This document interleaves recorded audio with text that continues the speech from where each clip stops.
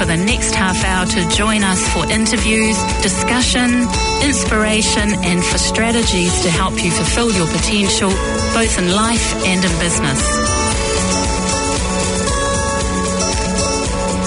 Welcome to Remarkable Woman Radio. I'm Mandy Beverley, and today I have a very special guest called Steph Green. Now, Steph is an award-winning author, a blogger, a self-confessed metalhead. She's a cat enthusiast and also an alternate wedding celebrant. So welcome along, Steph. I'm really pleased that you could join us. Hi, Mandy. Thank you so much for having me.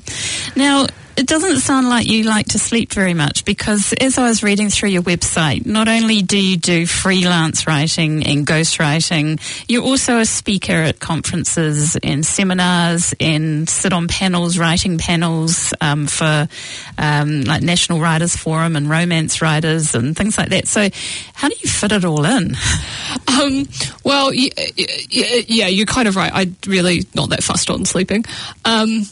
But no, I've been very, very lucky in that I've had quite supportive workplaces for a number of years. So I left my job, my last job, in February last year in order to do this crazy writing thing full time, which has been super exciting. But, you know, before that, I had really supportive officers and employers who kind of let me take time off to do things, and I'm just really you know, quite driven and dedicated. Like, I just know that this is what I was meant to be doing, so I don't shag around.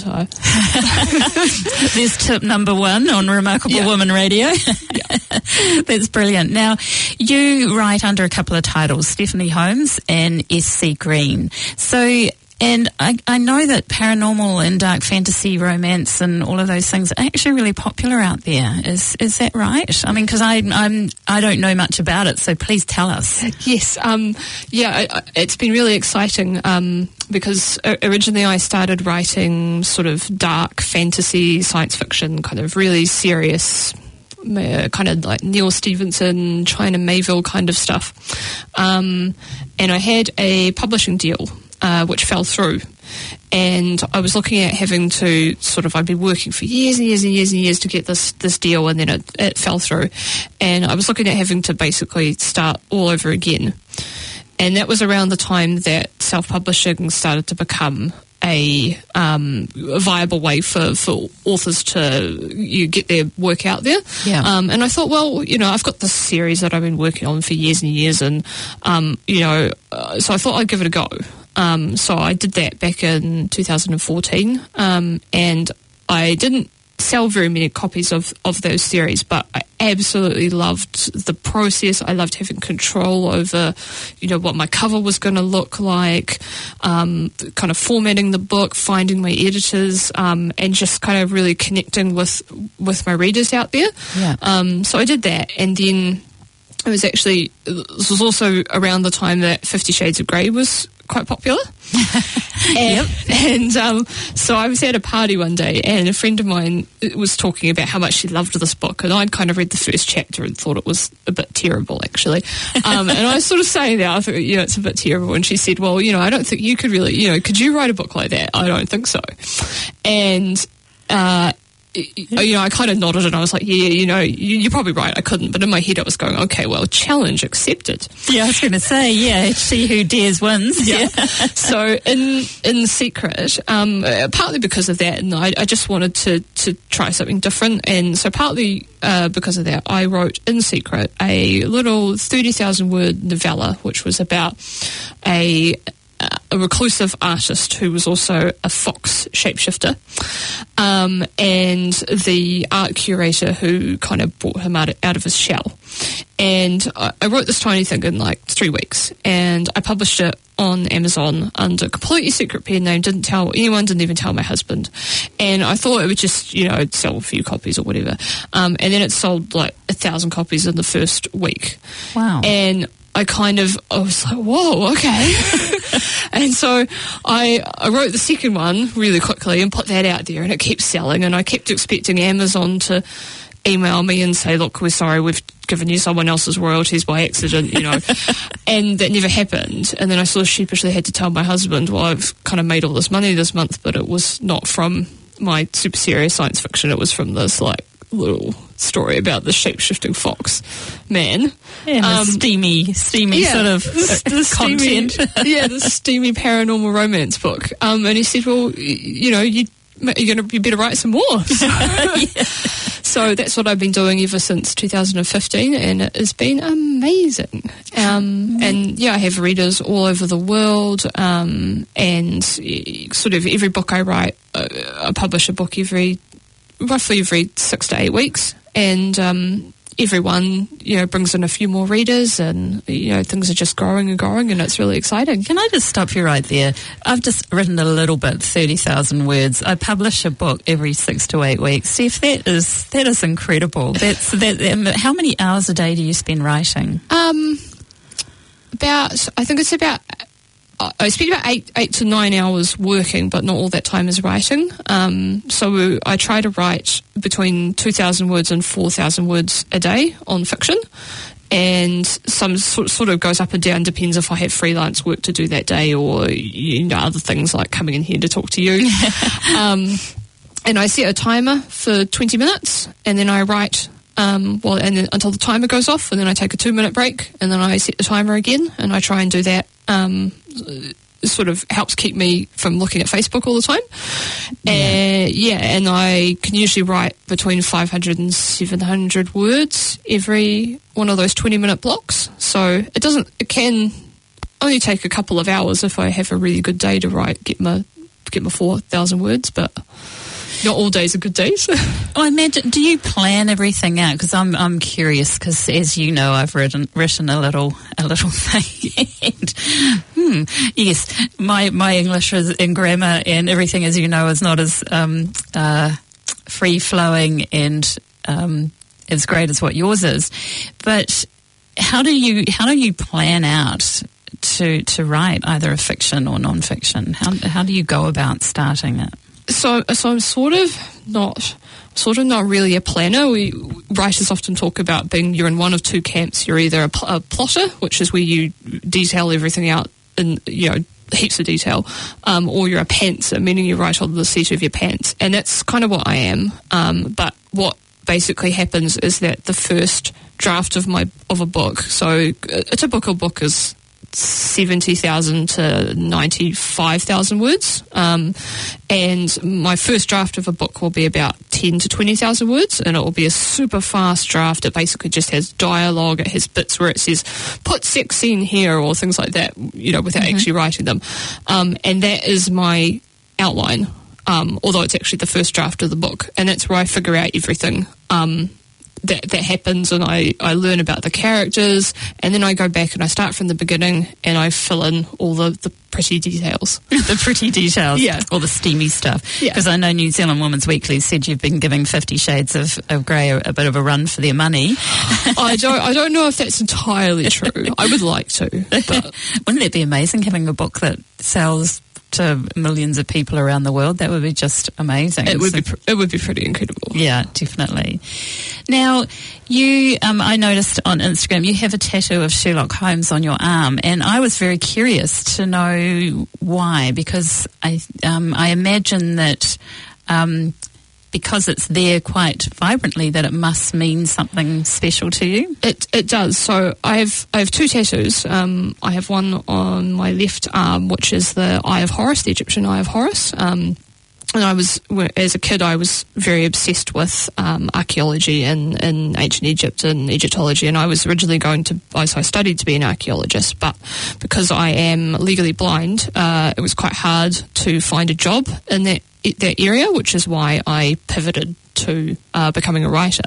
And when can I interrupt you? Which is even an interesting career for someone that's legally blind as well, or is it? Yeah.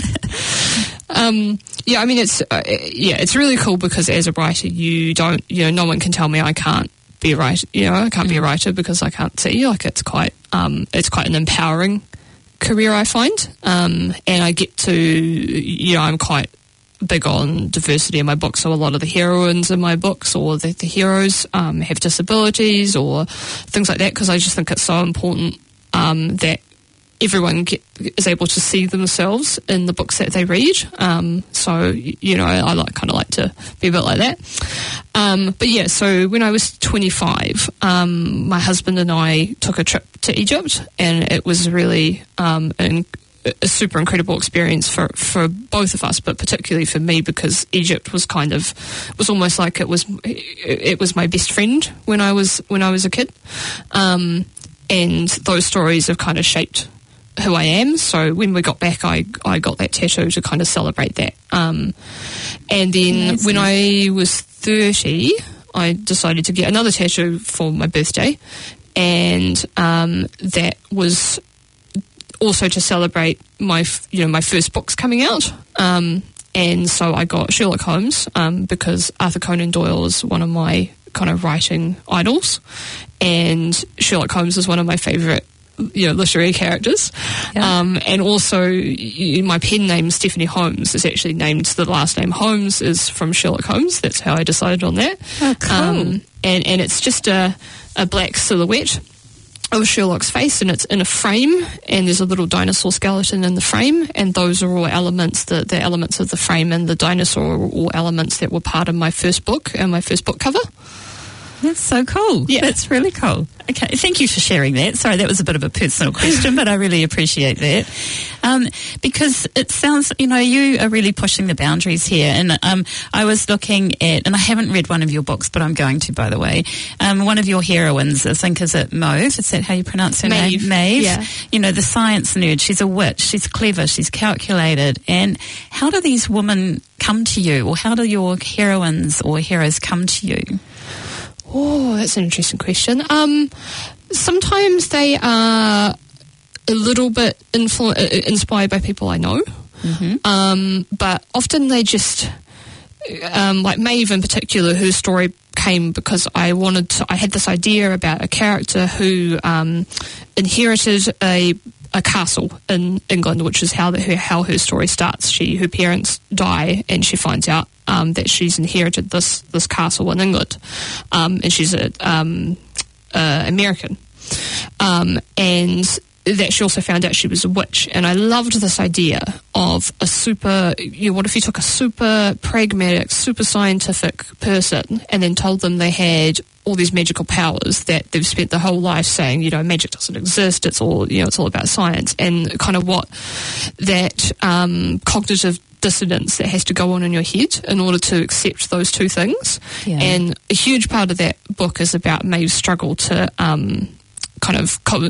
bring together those two parts of herself. And it's all a metaphor for all the different things that go on in the book, and it's really exciting. But yeah, a lot of them come out of the initial idea for the book. You get the spark of the idea, and you think, well, what person is going to be really interesting to throw into this world, and that's usually the start of it. Oh, wow. It sounds really incredible. And you've got series of some of your books as well. So do the characters just say, I just want to stay around a little bit longer? Or do you just go, well, I really like you, so I'm just going to throw you into another situation? Or it's a little bit of a purely business decision. Series are much easier to sell than standalone books, because readers invest in a series. So if they buy one book, then they're very likely to go on and buy books 2, books 3, books 4, books 5. Whereas with standalone books, readers might buy one book and read it, and then they'll move on to another author, because readers are series loyal before they are author loyal. Because you can invest it in the characters a little bit, and I guess leave a little part of yourself with each character as you read it. Exactly. So what I do is I write in series, and then I will kind of advertise the first book in the series. And sometimes I may, I've got a couple of series where the first book is actually free, and it may seem weird to write an entire book and then give it away for free, but I make an income based off of a certain percentage of those readers who read the first book for free going on to books 2 and books 3 and books 4. That actually makes sense. Yeah, I didn't realise that. Thank you. And how do you stay organised and consistent and get things done? Because obviously a lot of our listeners here, I like to be able to give tools and strategies for people because we're all in business, or most of us are in business for ourselves a lot of the time, and it can be hard to just stick to our knitting, so to speak, Yeah. I mean, I'm not. I fully admit, and my husband would back me up, that I'm not the most organised person on earth. And it's almost because I'm not the most organised person, I have to be really organised, because otherwise I just forget stuff. I have to be quite pared back in terms of the tools I use. So I use Google Calendar to schedule things, and kind of, here's when that article's due, or here's when this thing is due. And then I basically keep a running to-do list in a Google Doc folder. And I, delete things off the list when they're done, or I kind of shuffle them around the days that I can do them. And I've tried to use other tools like Trello boards and things like that, but I find that I just don't use them. So that's the system that works for me. And I do everything on the cloud, so that because I've had far too many disasters of computers crashing and losing 30,000 words or 80,000 words. Wow. Yeah, and you just it's just far too much of that's happened. So I've been using I just use plain old Google Drive, Google Docs, Google Sheets, and that's been pretty amazing. And I'm quite the first couple of years where I was writing, I would kind of flip back and forth between projects. So I'd write like 2 books of this series and then go and do another thing and then try and come back, and so kind of go all over the place. And now I'm very strict, because basically Stephanie Holmes is my baseline, so I'm very strict. I do boom, boom, boom every 6 to 8 weeks, one book in the next book in the series, not trying to follow the muse, and be quite strict about that. And then I get free time to do other really exciting projects, and they don't have to be they don't necessarily have to turn a significant profit, or they don't have to be done on time, and I'm a lot less strict with myself about those kind of things. So it kind of gives me this really wonderful, vibrant world to kind of play in. I bet it does. Wow, that's amazing. And do you ever have writer's block? No. Cool. Because you're now in the habit of doing that, doing the 20-minute, turning on the phone for the alarm every 20 minutes. It's just what you do, or is it just like, no, this is yay, I get to play, and now I'm going for it? It's kind of a little bit of both. I probably used to have a little bit of writer's block back in the day, but I've written 30 books now, so I kind of know what's. I know what's coming. People, she just said 30 books, by the way. And also, often if you have writer's block, sometimes I look at it and I go, I don't know, there needs to be a scene here where this thing needs to happen, but I don't know how to write it, or I don't quite know what happens next. And usually what it means is that you kind of know what's happening plot-wise, but you don't know what's happening in terms of your character developing. Mm-hmm. And so I kind of know that, and I go back and I say, well, what's actually going on in this character's head, and that usually will solve the problem. Right. Wow, that's so cool.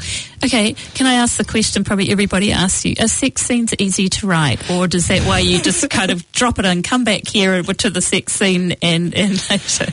They kind of are and kind of aren't. So they're actually, it sounds horrible, they're actually one of the most boring things to write to a certain extent. So what you do in a romance book, the sex isn't necessarily about kind of titillating the reader, although that that's a factor, but it's really about like the emotional journey of the characters. And so what I do is, what I find is that it's that emotional journey that's really the interesting thing. So the first part I do of a book, it's all about that emotional journey that the character's going on. So the sex scene has all these emotions in it, but there's actually no like mechanics, if you will. Right. And then the next couple of passes I have to go in and write the mechanics. And when you've written 30 books and each one has 2-3 sex scenes, you've kind of done it all before.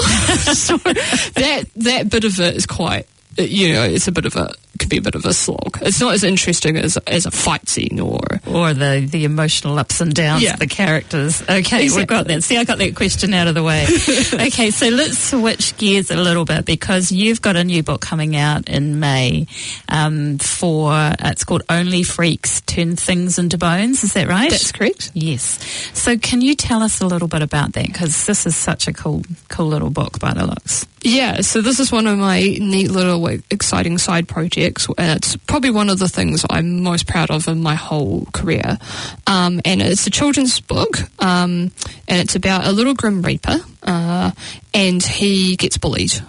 Because he's the only Grim Reaper at his school, and every time he touches something, he turns it into bones. So he touches a tree, and the tree kind of withers and dies, and he touches his classmate's little rabbit, and then she turns into a skeleton rabbit, and it's a little skeleton hopping around. And everyone's really mean to him because he's different. And the book is all about learning to accept and celebrate being different. And it was inspired because I was bullied quite a lot as a kid and as a teenager, because of my eyes, because I was different. And it's ridiculous, really, isn't it? It's one of those, it's so super sad, and it's far too common a story. And it's one of those things that as an adult now I realise was completely not about me. It was 100% about the people that were doing the bullying, and how they felt in their own heads. But it's next to impossible to understand that when you are, a little kid. And the illustrator that I worked with is a close friend of mine, and she had really similar experiences. And so we came up with this great project together, and we did a Kickstarter campaign last year, and we 110% funded, so we had success there. Yeah, that's amazing. Yeah, and so from that we ended up with a publisher, and the book's coming out in May, which is the National Bullying Free New Zealand Week. So that's quite, it's coming out at the right time. And you'll be able to order it from my website, and it'll be available. Going to be available in some schools, in some libraries, and certain bookshops, to be advised. Oh, fantastic. Okay, so I'll make sure that your website and everything goes out on social media and things. And so I love what you said. You said that Only Freaks Turn Things into Bones will help kids remember to celebrate the fact that they're different and unique, and that bullies don't get to define who they are or who they want to be. I just thought that was really beautiful, actually. More power to the kids. And yeah, so well done. Well, we hope it's a huge success. Thank you. So what else are you currently working on? So I have just finished 2 days ago the next book in my the Stephanie Holmes series, which is it's a murder mystery romance series. And we're calling it Agatha Christie Meets Black Books, because it's set in a bookshop in England, and where literary characters come to life. There's Heathcliff from Wuthering Heights, who's behind the desk, and Moriarty from Sherlock Holmes is there as well, and the Raven from Poe's The Raven, who's a really hot Raven shapeshifter. And they have to solve mysteries with the heroine, and it's super fun. It's so much fun. And so the third book in the series, which is called Pride and Premeditation, I love it. is just finished. So I give that to my husband, who's my beta reader, and he'll read that and tell me what's wrong with it. And that's probably going to get published early to mid-April. So I finished that, so I'm just about to start work on a sort of a couple of little guides for writers, which I'm going to publish, just sort of about how to write romance books, and how to kind of how to do what I'm doing, basically, how to become an author and self-publish your books, and so kind of trying to pay it forward. So I'm going to be doing that, which is really cool. And I'm just heading off to Canberra to teach a self-publishing workshop, so that's really exciting as well. That is exciting. Yeah. Well done. Oh, that's so cool. So you are an expert now in self-publishing, aren't you, as a result of being, refused or dropped by a publishing house? Yeah, it's really funny because, 10 years ago I would have just dropped everything if a publishing house had taken me, and now, if someone approached me, I would, they would have to offer a really good deal to make me accept it. There's a saying called success is always the best revenge. I think it applies here. And we're almost running out of time, so I've just better keep an eye on the time here. So when you are going outside your comfort zone, because we all know that life has a lot of setbacks, but what have you learnt as a result of pushing yourself past what you thought you could? Oh, the other side is just more pushing yourself. But it's so much fun. I mean, you just, it's so many things I've done have been so terrifying. And I mean, even right now, I'm a little bit terrified about getting on this plane by myself and going off to Canberra to do this thing. But, it's also a little bit of an adrenaline rush. And coming off stage after doing a speech that you're really nervous about, or publishing a book that you don't know if anyone's going to like, it's a huge, I did that. If I did that, I can do anything. Yeah, that's right, isn't it? Yeah, it's just amazing, and that just empowers more, and just goes. It's like a rolling stone going down a hill, just picking up all the stuff as it goes along. I love that, and then just the momentum just keeps on going. Now, the question I ask most of my guests is, what is most remarkable about what you do and who you are? Because my thing is, if we don't value who we are, then no one else is going to. So what is remarkable about you, Steph?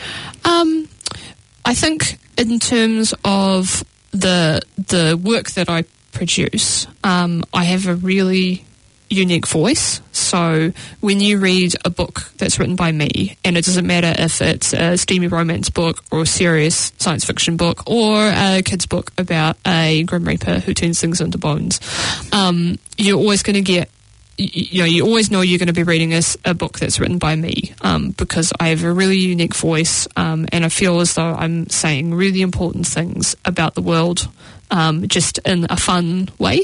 Yeah. I love that. And that is remarkable. Thank you so much for joining me today, Steph. I can't believe that 30 minutes has gone already. And we've got one of your favourite songs to come on next by Nick Cave. So thank you again for joining me. Really appreciate it. Thank you so much. It was heaps of fun. Come sail your ships around me,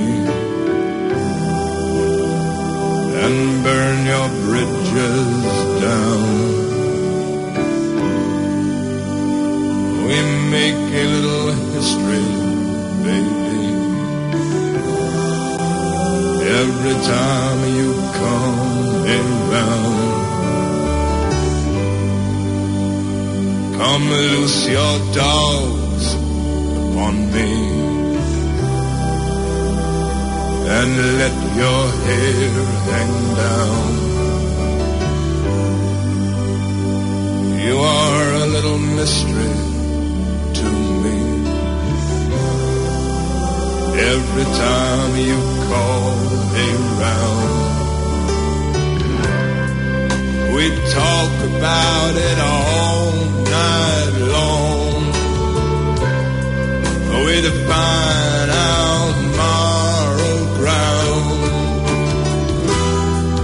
But when I crawl into your arms, everything, it comes tumbling down. Come sail your ships around me,